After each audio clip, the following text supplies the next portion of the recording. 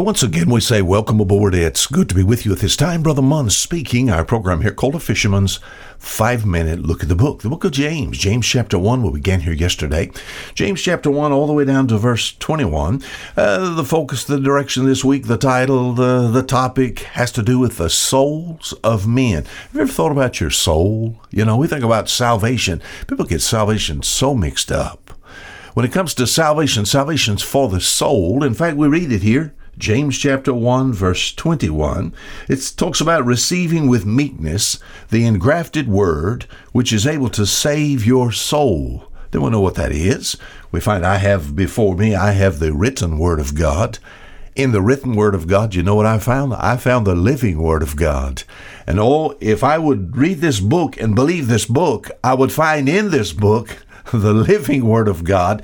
And if I receive God's Son, which he is the living word, as my Savior, trust what Jesus did on Calvary, my friend, I can have my soul saved. Now, when it comes to salvation, again, a lot of people misunderstand. I've talked to folk and they say, well, Brother Munn, I guess I'm a Christian. I go to church. No, that's something you do with your body, you know. We say, well, I've been baptized. That, once again, that's the body. This salvation has something to do with that on the inside, where the real you is. Yesterday we saw that mankind is not a product of evolution. He's a product of the creation of God. So God created man in his own image. We think about God. We think about the Father, the Son, and the Holy Spirit. That's the three persons, but yet they are one. Now we think about mankind. We found the same thing yesterday. In Genesis chapter 2, it says, "And the Lord God formed man of the dust of the ground," that's body, "breathed into his nostrils the breath of life," that's spirit, "and man became a living soul." Yes, created in the image of God. Once again, I'm not evolved. I'm more than just an animal. I'm not just a body. My friend, I possess within a soul, an immortal soul, and in that soul, a spirit that needs to be quickened and made alive, you know.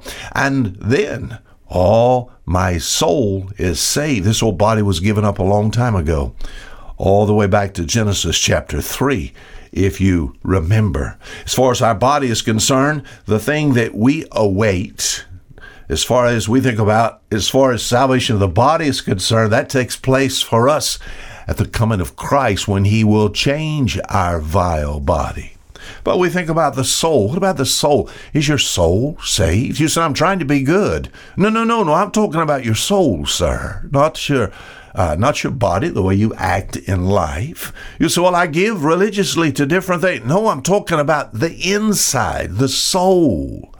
As far as the soul is concerned, the soul has, let's put it this way, the soul has a house. What is its house? 2 Corinthians chapter 5, so clearly seen here. We think about the house of the soul. All right, my soul then must be on the inside. Then the soul has a house. What is the house? It's, my friend, my body. 2 Corinthians chapter 5, verse 6, it says, "Therefore we are always confident that knowing that while we are at home in the body, we're absent from the Lord." What do you mean at home in the body? Chapter 5, verse 1, 2 Corinthians, we know if our earthly house of this tabernacle. What about the body, my friend? It is the house of the soul.